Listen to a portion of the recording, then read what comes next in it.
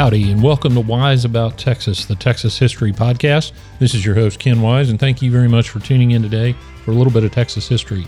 Today, we're going to continue with part 2 of the interview of retired Texas Rangers Senior Captain Tony Leal. The feedback on part 1 has been fantastic, and I think you're going to like part 2 just as much. If you haven't listened to part 1, go back to the last episode released a little over a week ago and check out part 1 of the interview. And please enjoy part 2 of the interview with retired Texas Ranger Tony Leal. Okay, we touched on the history of the Rangers earlier. I want to talk a little bit more about that. How do you, in your opinion, how does the 200-year history of the Texas Rangers influence the organization today? Well, I think that the 200 years of history influence it with a great deal of pride, admiration, and you've heard other people say this: to leave it better than you found it. There's a very strong esprit de corps within the Ranger Division. They follow a lot of tradition that doesn't go through sometimes the rest of the department, and I don't mean that in holding on to old things that need to go. I mean those in traditions where I've heard, say, a DPS narcotics agent. It's not a bad thing. It's how they do things. But I've heard them call their captain by their first name. Okay, John, thanks. That would never happen in the Ranger Division, because in the highest, now we call them majors now, okay? But a company commander is what a Ranger major is, right? Company commander. And have we talked about how they're broke up into companies? We hadn't. Yeah, we're going to talk about that for sure. So, but a company commander is in charge of that company, all right? It's a geographical area of the state. And so the highest rank in the day was captain for those company commanders. And then one captain would be selected as the senior captain. And if people that have been in the military will know that you can, within a division in the Marine Corps, Army, whatever, you can have several captains and have one captain that's a battalion commander, right? And they would refer to that guy as the senior captain. So he doesn't necessarily have to make major, but he's the senior captain, which is in command of those other captains. So the Rangers are very much tied to that kind of structure, right? To this day, the Rangers of old time, and I say old time, my time, that are still working and that are retired will refer to me as senior or senior captain. When the DPS title for it is chief for other divisions of that rank, or even assistant director. Now, nobody calls the Ranger chief the assistant director of DPS, an assistant director of DPS. They call him chief. Most of the newer generation does. But sometimes you'll hear, if I get a call right now from anybody, from Rangers that work for me, they'll call me senior captain. Joe Harrelson still calls me captain, because I was his captain. And that was traditionally a higher rank. So I tell people, you got to think about it like Navy versus Army. A captain in the Navy is the same rank as a colonel in the Army. If you're a captain in the Army, if you don't know the history, you would think, well, a captain in the Navy and a captain in the Army is the same rank, and they are not. A captain in the Navy is much higher, admiral being that of a general, and a captain in the Navy being that as a full colonel. And then anyway, so there's these rank structures, right? So those are the kind of traditions I'm talking about in the Rangers, that, we still wear, unless you're deployed, you're still going to see the Rangers in a suit and tie. You're going to see them with their pistol where you can see it. And you're going to see them with their badge pinned to their shirt, which is expensive because you ruin shirts, your whole career. But it's such a tradition that there's no other there's no other way to do it. Well, let's digress a minute and talk about those companies you mentioned, because I don't think we've been through that. So the Rangers, as a division of DPS, has 100 some odd. There are 100 and right at 160 right now. 160 Rangers around the state. And they break up into companies that are lettered A through F, if I recall. And so in Houston, for example, was Company A. So when you were the captain, Company A commander, you were Company A commander, which includes Liberty County, where you started. Exactly. And so each company has a geographic region, like not unlike a Court of Appeals district, and you're the captain for that region. So it's funny you say that, because way back in the day, the companies were more in line with the court jurisdictions. So if you would look at, the state district courts in one area, those would be the outlines of, say, Company A, and then we would work with those DAs that reported to the same district judges, right? So when I was Ranger in Seguin, we weren't aligned with anything else other than, hey, I have a DA who is over Hallettsville, Gonzales, Seguin, and Columbus. So that was my area. But that didn't correspond with anything else in the state as a line of emergency management, right? Right. But that's who we worked with. That's how it was set up. So, back in about 08 or 09, they split it up and said, hey, we're still going to have the 6 companies plus the headquarters company, but they're going to be the same as all the other state emergency management lines. So, in our companies matched everybody else, because we were started so early that our line stayed with the judges' lines, with the DA's lines, and they were overrun by other DPS, Highwood. Everybody else had different lines, so they changed that. But they're still the original companies, 6 of them, with a few. Like one example, when I was the captain in Houston, I did not have Brian. Or Brian would have been part of the Waco company. But when they changed the lines, Brian came under Company A and out of Company F, and that matches the emergency management lines. All right. But it's still 6 companies. Company A is in Houston, Company B in Dallas, Company C in Lubbock, Company D is Waco, used to be in San Antonio, but that's moved through the lines we're talking about. Midland moved to El Paso, and Lubbock. And then you have the headquarters company, which is Travis County and Austin headquarters. They're at Lamar. And then you have a company now on the border dedicated. Well, that was at Company G, which we had 7 companies for about 2 years. Oh, and they disbanded it. They disbanded that and said, no, we're going with the original 6, and staying that way. So you have a company commander now in D, which used to be in San Antonio, who is now down in McAllen. And Company F, because of the way the lines we're talking about, Company F's out of Waco and encompasses San Antonio. And what that really shows is as the state has evolved, when you change a state, a society, any community, your law enforcement needs evolve with that. And one of the great things about the Rangers is they've evolved with those needs. Yeah. For better or worse. Sometimes it hadn't been so good, but that's an incredible asset for a state, right, to have an organization that can be so flexible and meet those needs, because their standards are so high. There's right. nothing you can't learn. I remember, I think this is right, that maybe the first non-FBI agent to go through the profiling training was a Texas Ranger. Mm-hmm.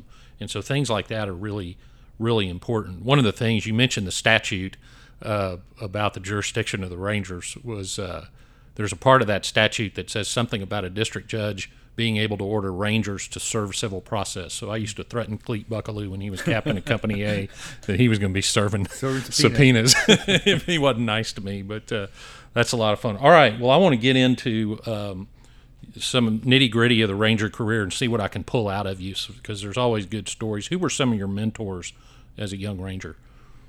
I mean, early on in Fort Bend County, Jim Peters, Milton Wright, who I didn't get to work with Jim, but at the end of his career, before he became sheriff, I got to work with Milton. Dan North, who was a Ranger captain years and years ago in Houston. Grady Sessoms. But my real admiration of Rangers, they were more like people.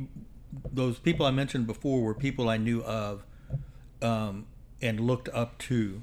But my real admiration for Rangers, and when I really evolved into thinking, okay, this is something I maybe can do or I want to do, was when I got to San Antonio. And in San Antonio, I worked with Captain Jack Dean, who, people say this, it kind of sounds corny, but literally, if you went to Hollywood and said, we need a guy, we need an actor that looks like, walks like, talks like a Texas Ranger, it would have been Jack Dean. He was probably 6'3", our age now, 50-ish when I met him, in the shape that you think he was 30, gray-headed, and just looked and walked and talked like a Texas Ranger. I met Ray Martinez there. I met Al Cuellar there. Rudy Rodriguez there. Gary De Los Santos. And so, two things for me, and I don't usually get, but it was I got to know Rangers one-on-one because of my rank of sergeant. And once you make sergeant, you're working with them more than, say, a road trooper, because when they need assets from the highway patrol, that's who they're working with. So you're working more with them on their requests and that, and also because, unlike what some people like to think, I just named, I think, 5 Hispanic Rangers who were working in San Antonio when I got there. Yeah. And were very famous Rangers and had worked, for years, and working for Jack Dean, and Jack Dean was a legendary border ranger who had worked for AYLE, all these really old names of Rangers. And I had, if we have time, I'll tell you, when I made, something happened while the first year that I was a Ranger, or the first year that I was a highway patrol sergeant in San Antonio, and that is that a crazy guy took over in Waco, and there was a big siege there. So that was 1993, and so all the Rangers. You're talking about David Koresh. Talking about Koresh. Yeah. So all the Rangers were sent there. A lot of people don't know that. While the FBI worked the hostage negotiations, when they left it to the Rangers. The Rangers worked that crime scene. They were there for days.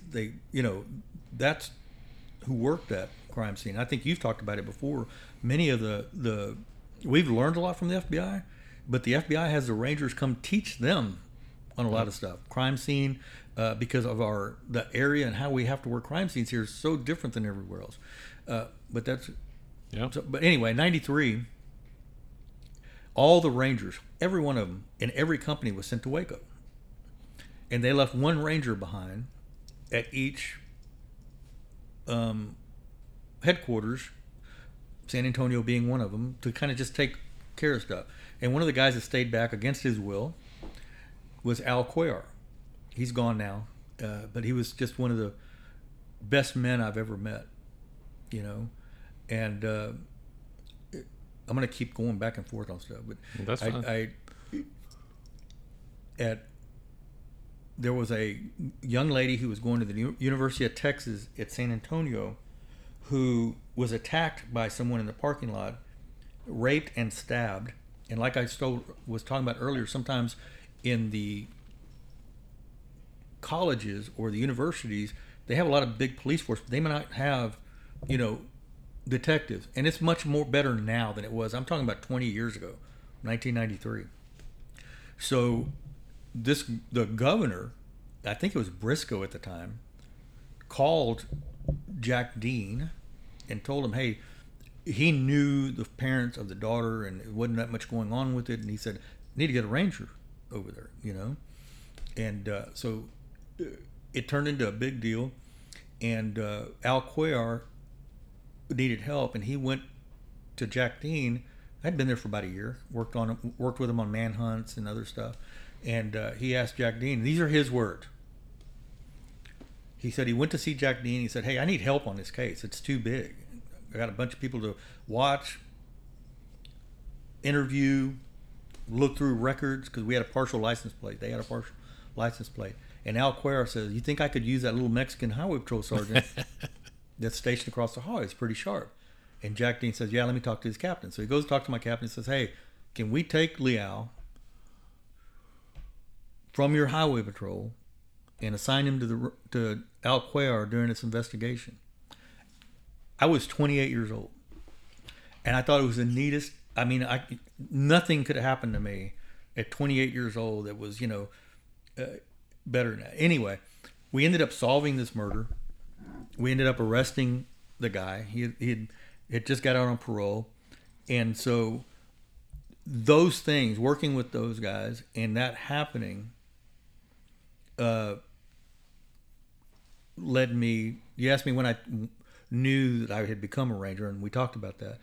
But knowing exactly when I decided I needed to be a Ranger, that I wanted to be a Ranger, that I had to be a Ranger, was during that time.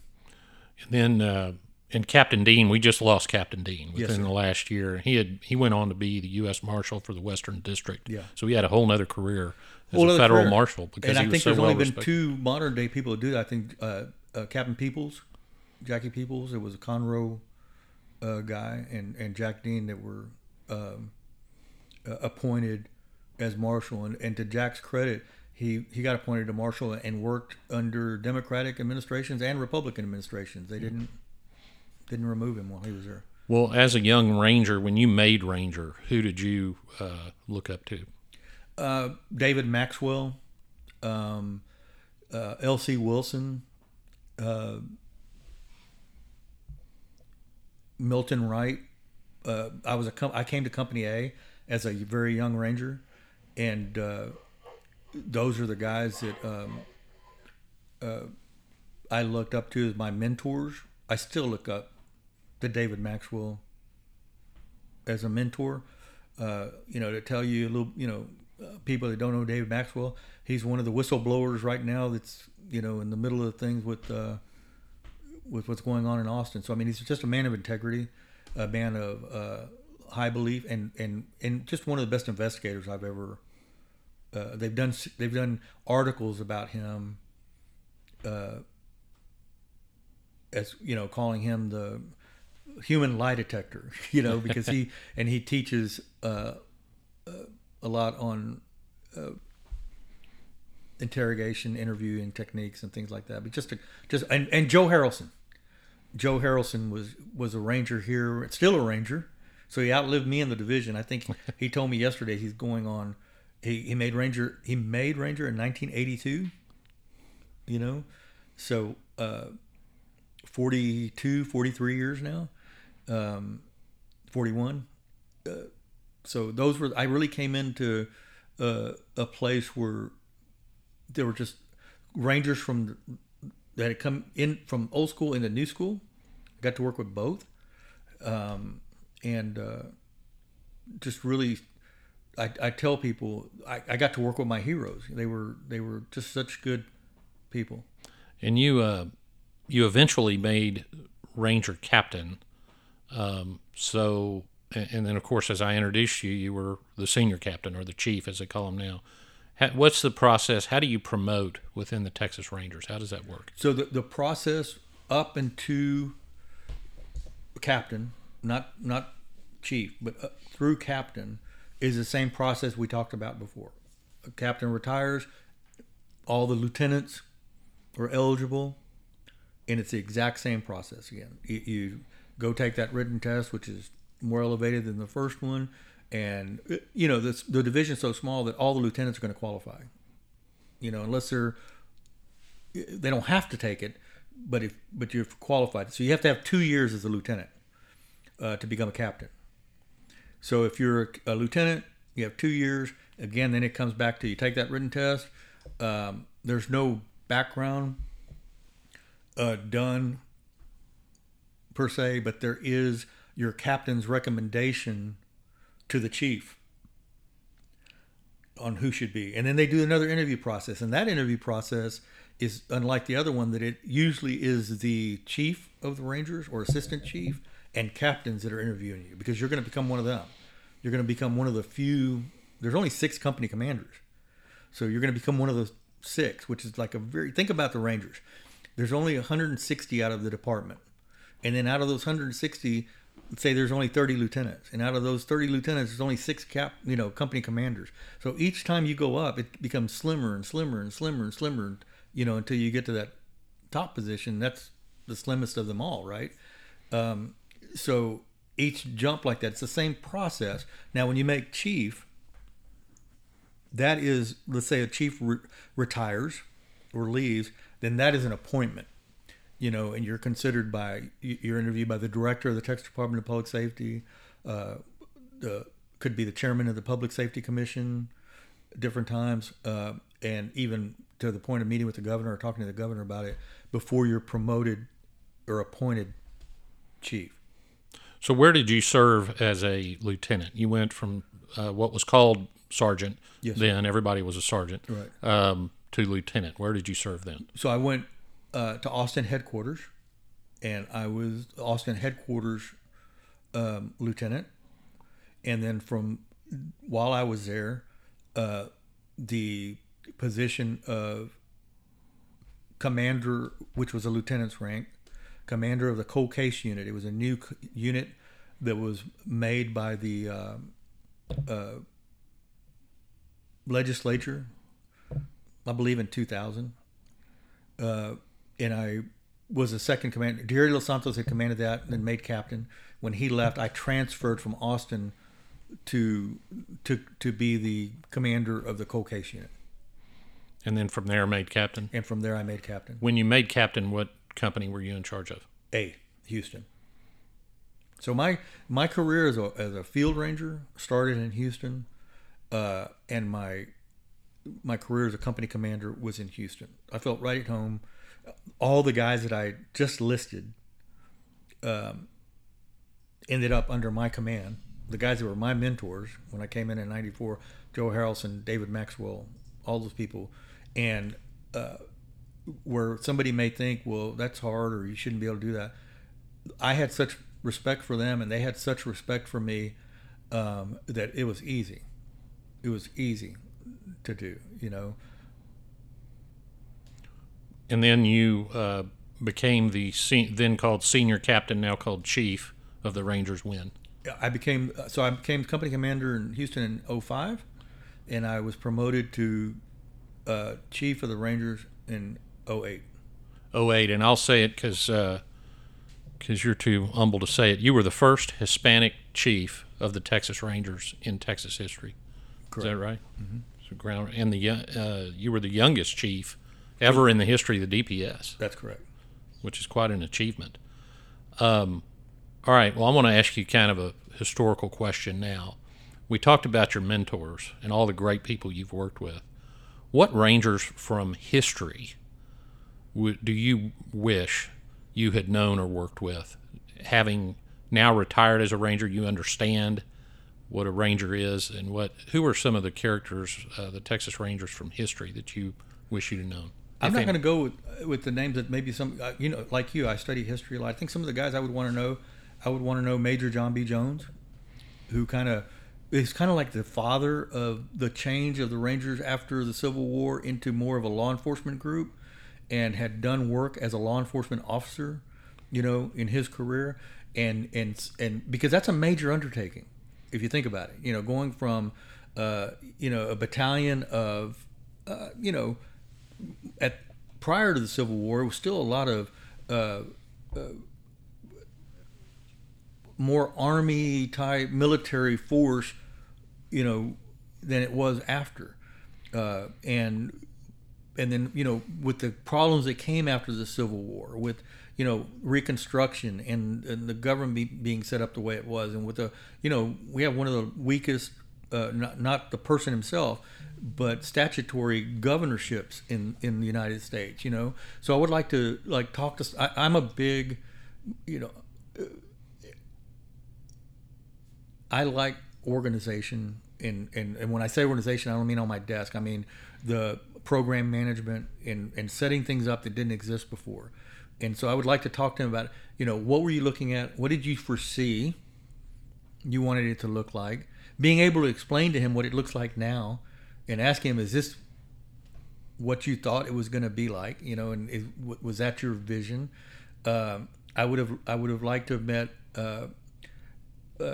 Manuel Gonzalez, and because he went from that almost horseback time into the newer times when you're starting labs and you're starting used radios and airplanes, and think about all those things that they saw during that time.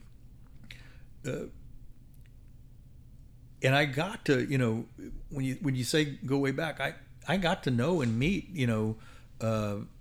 Ray Martinez, still know him, and Joaquin Jackson in those. I came in at a very great time. I came in at a very great time into the Highway Patrol, and I came into a very great time in the Rangers, because my Highway Patrol days, if you think about the date, I graduated from the DPS Academy in 1984. So our instructors, we still had instructors that had been in World War II.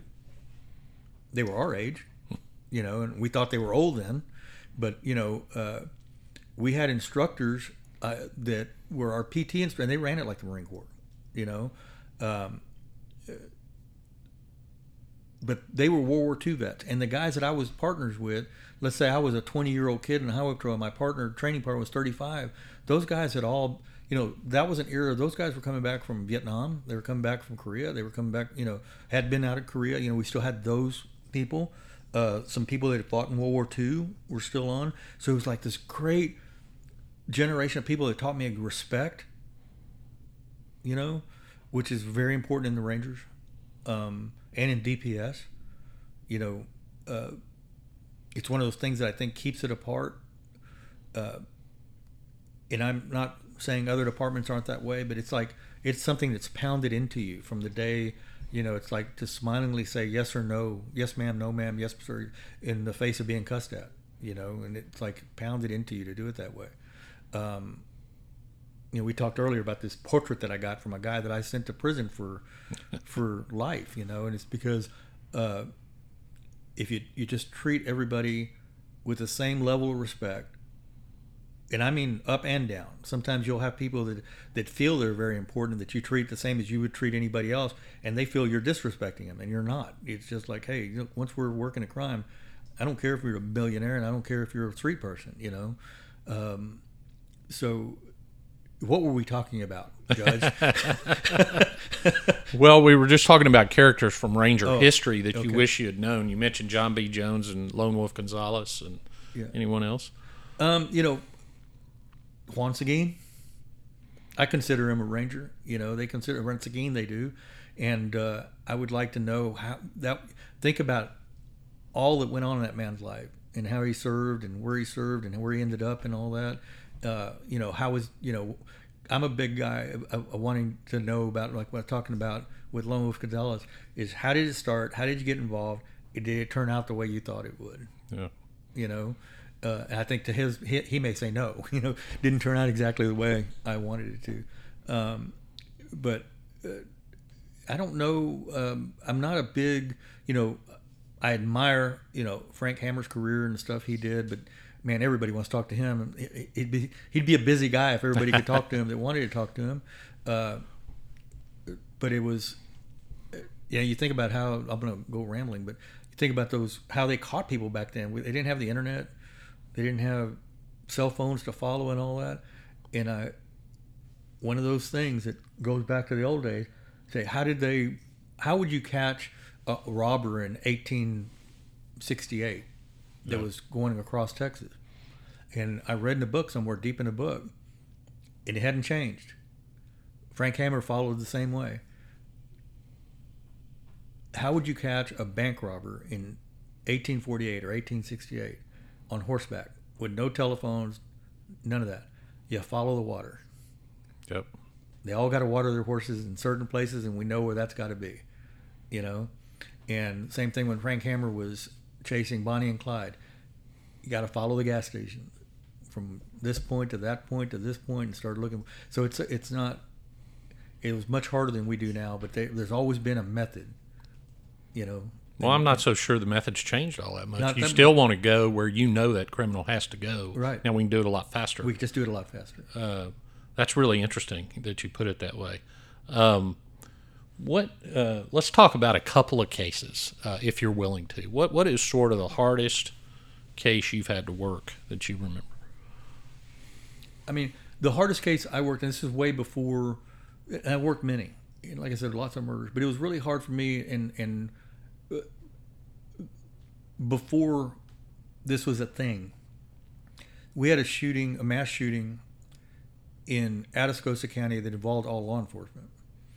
And in that firefight, 2 deputies were killed, a highway patrolman was killed, and I think 3 other officers wounded, one of them very badly. And so I was, John Martin, friend of yours, and I were the Rangers who led that investigation. It was an ambush. He set them up to ambush them. He had set up, he lived on this, you can explain it to them, people listening, but he lived down a Sendero in Atascosa County, which is roads built between mesquite, right? And so if you drove down, you could see a mile down this road, but all on both sides of you was just mesquite. And he had problems with law enforcement. He had some issues, and he set up in the mesquite next to the road. He set up gun positions with ammo packs and rifles at different, all the way down that road. And so he had been in trouble several times for domestic violence, and he would beat his wife, and the local sheriff's department put him in jail, Atascosa County. He, in his delusional mind, got tired of that, thought they were picking on him, and sets all this up one night, starts drinking, and then calls the sheriff's department and says, "I'm fixing to kill my wife." So the units start going out there. First deputy gets there. The first deputy to get there gets out of his car. He's behind him in the brush, and he ambushes him. So all but he doesn't do it until he can see them checking out. So the guy gets there just like you and I would, and say, 2181 Atascosa County on scene. So they're not going to start looking for you for a while, right? And this is very rural. So he gets out. As soon as he gets out, the guy ambushes him, kills him, takes his pistol, goes back into the brush. Now the next deputy's getting there. And as the next deputy gets there, he doesn't even know this guy's dead. He thinks he's in the trailer dealing with a domestic homicide. He checks out. Boom, same thing. The trooper comes up. This is all about 10, 15 minutes, because remember, like we're talking about, it's not like Houston. This is super rural. You call for backup, they're 15, 30 minutes away. The highway patrolman comes up, and he turns in and he sees the 2 dead deputies. He starts telling them what's going on. He starts backing up, but he backs right into this guy's gunfire, and the guy runs next to the highway patrol car, is backing up and just popping him through the door, hits him in the leg, takes his head off. And the other officers are getting same. A border patrol agent shot. Anyway, so I had several dead people. It was a huge crime scene that John Martin and I worked. I mean, acres and acres of crime scene. And what the hardest part of that deal was for me, I'd seen many dead bodies by then. I worked murders, so it wasn't that. But it was the first time I had seen a Texas highway patrolman in a Texas highway patrol uniform blown up like that. And when I walked up to the car, and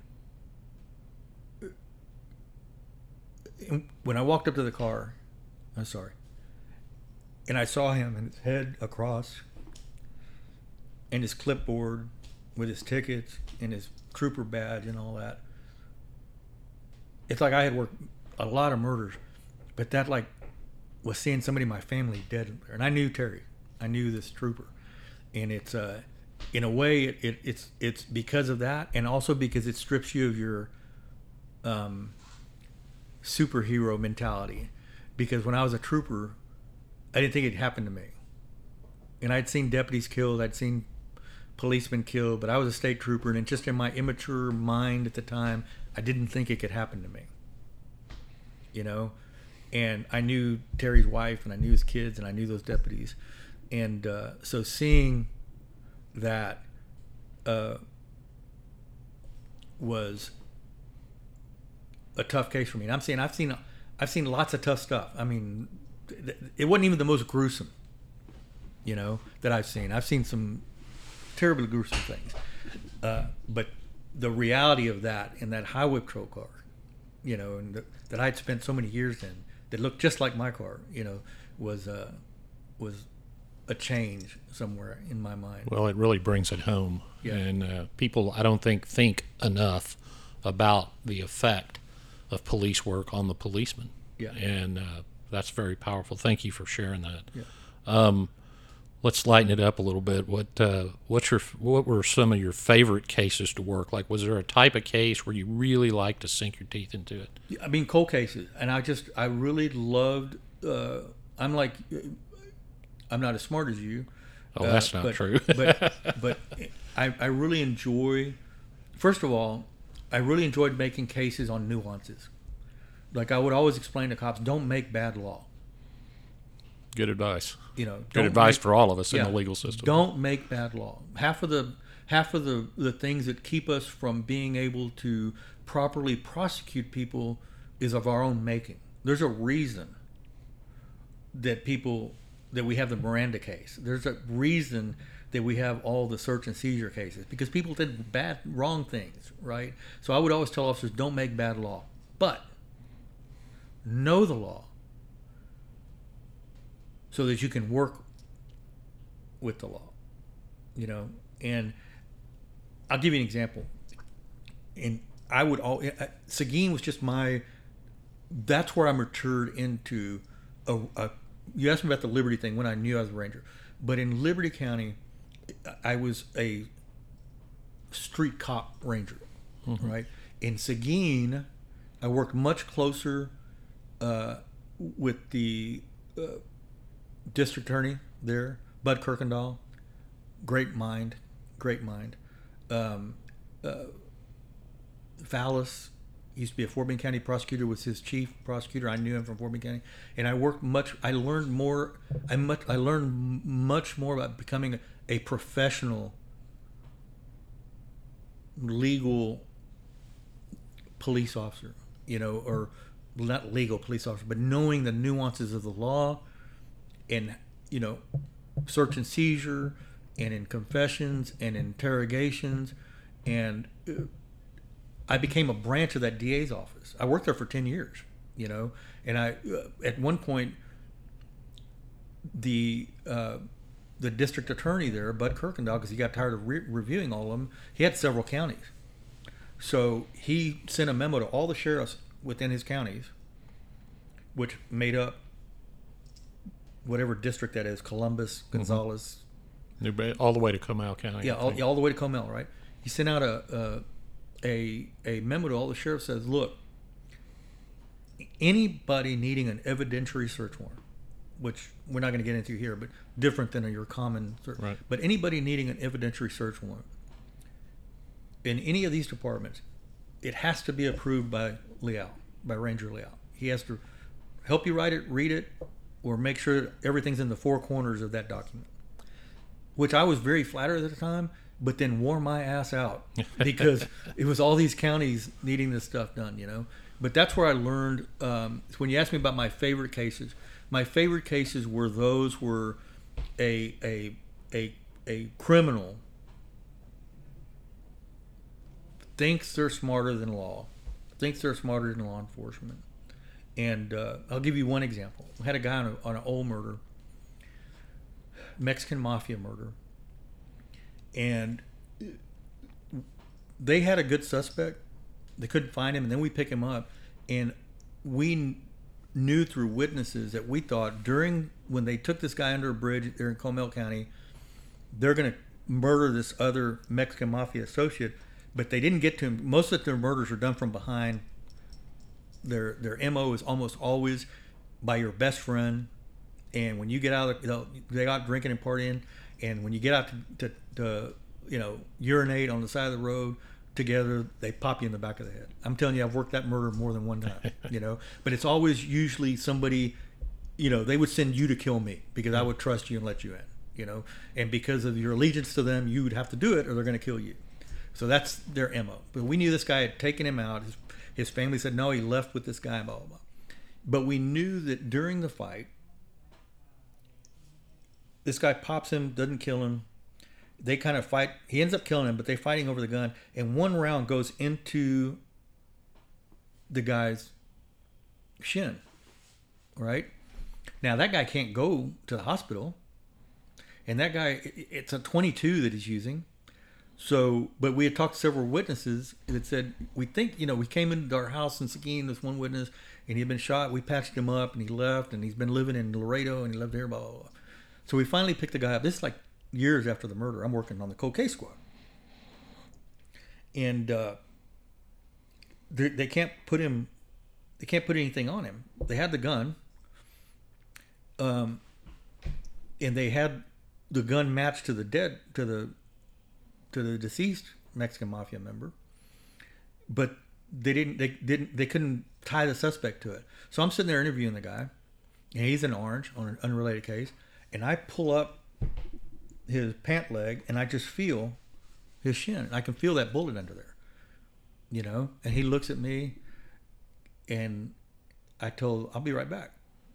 So I called DA, and the DA had been fighting with the local authorities because he didn't think they had enough. And sometimes cops think they have enough, and you got enough to indict them, but a prosecutor looks at it like, yes, you may have enough to get a warrant for probable cause. But you don't have proof beyond a reasonable doubt. And that's people don't, it's a high mark. It's not the same as just arresting somebody. So I called the DA's office. I tell him this is what I got. And he goes, beautiful. And I said, I said, can I get a search warrant for it? Yeah. So I get a search warrant to pull that out of the guy's leg, So I take him to the Guadalupe County Hospital. Doctors there are like, I'm not doing it. I said, what do you mean? He said, I'm not putting somebody under anesthesia because it was deep. You couldn't do local. I'm not putting somebody under anesthesia to remove that because my insurance liability won't take it. I said, well, I got a court order. He said, I'm not going to do it. The judge wants to hold me in contempt. And everybody knew everybody there, right. So they wouldn't do it. Anyway, make a long story short, I had worked in Houston so long that I knew a doctor in Houston named Red Duke. And I explained to him, and he goes, yeah, I'll bring them all up here. And he didn't hesitate at doing it. And we x-rayed it, and ended up that we didn't have to do it because we took him in. They were going to x-ray him. They saw it, and that was enough, And even in Houston, they didn't want to, put somebody anesthesia to cross that line into that, doing surgery to get evidence, which has been done.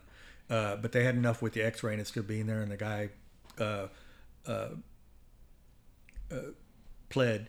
But I always thought it was only Red Duke would have said, yeah, bring him up here. Yeah, that's the most Texas thing ever. Red Duke working with the Texas Rangers to solve a crime as a surgeon. That's awesome. Let me ask you one more thought question before we close out.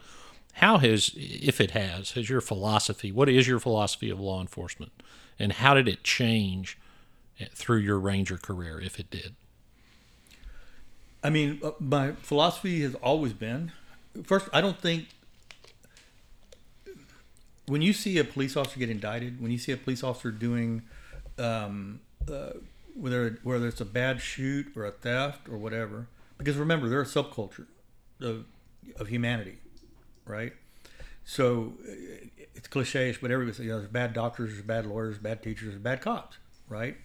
But when you see a police officer, very much like teachers, I think, that gets themselves in trouble, it's because they should have never been a police officer in the first place. I was never a police officer because I liked the way I looked wearing a gun. I was never a police officer because I liked the power of being able to make somebody else submit. I was not a police officer to make myself feel important, which there are cops like that. And those are the cops that end up shooting somebody they're not supposed to shoot, end up in jail for a civil rights violation, end up in jail for a sexual abuse violation, end up in jail for a corruption investigation. So the policemen that I know, that are the men and women that I know, and the Rangers and DPS, Houston Police Department, and it's not, I'm not being insincere in saying, it's the people that truly want to serve and protect humanity, society, as they would their own children, from evil, from bad people. And not everybody is cut out to do that, you know? So that was my philosophy when I started. That was my philosophy throughout my career. And it remains my philosophy now. And I think that it is, you got to want to serve. You got to want to serve for, not for the paycheck, because you're not going to get one. You got to want to serve because you want to protect. And that's the difference in law enforcement service than it's the same kind of person that makes a good prosecutor, same kind of person that makes a good school teacher. It's the same kind of person that makes a good social worker, except with the nuance of, and you want to protect, and that you're willing to protect, and that you're willing to put yourself out there to say, if you're going to get to them, you're going to come through me. So that's been my philosophy. I don't have a greater philosophy that some intellectual philosophy. I just, that is who our police should be. That is who our police, I believe, the good ones are. And that's I don't think it could be said better. That was remarkable.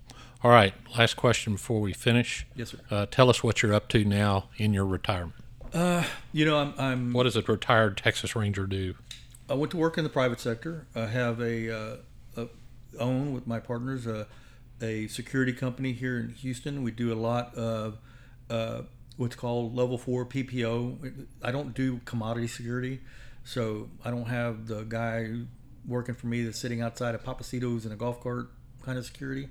But we do high level security. I have a lot of background in that, from executive protection from the governor's office, legislature, and other things.